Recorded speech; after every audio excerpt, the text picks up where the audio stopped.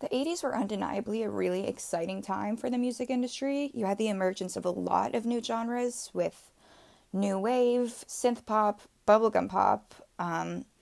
It was really just, I think, people were incorporating technology into music production a lot more than ever. And I think a lot of people in the industry were trying to figure out where the future of sound mixing was going to go and what radio hits were going to look like. And it was this huge shift in the music industry as we started to see the beginning of the singles based world, which I mean really took off in the early 2000s. But I think the 80s, when you kind of throw in all that craze for pop music and catchy singles and tunes, with these huge one hit wonder bands, this was really the birth of that place. So, Voices Carry by Till Tuesday. It's a one hit wonder band. This was really their only hit. I heard the song for the first time, I think, in the film Atomic Blonde, which has a phenomenal soundtrack in itself. But I've always really liked the rhythm and the pacing to this song. It's pretty moody.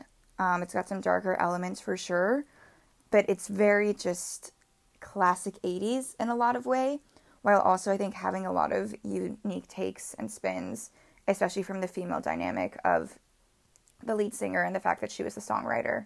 So I've always been a big fan of this song, and the fact that it's by the band Till Tuesday, it's going to be a Tuesday song.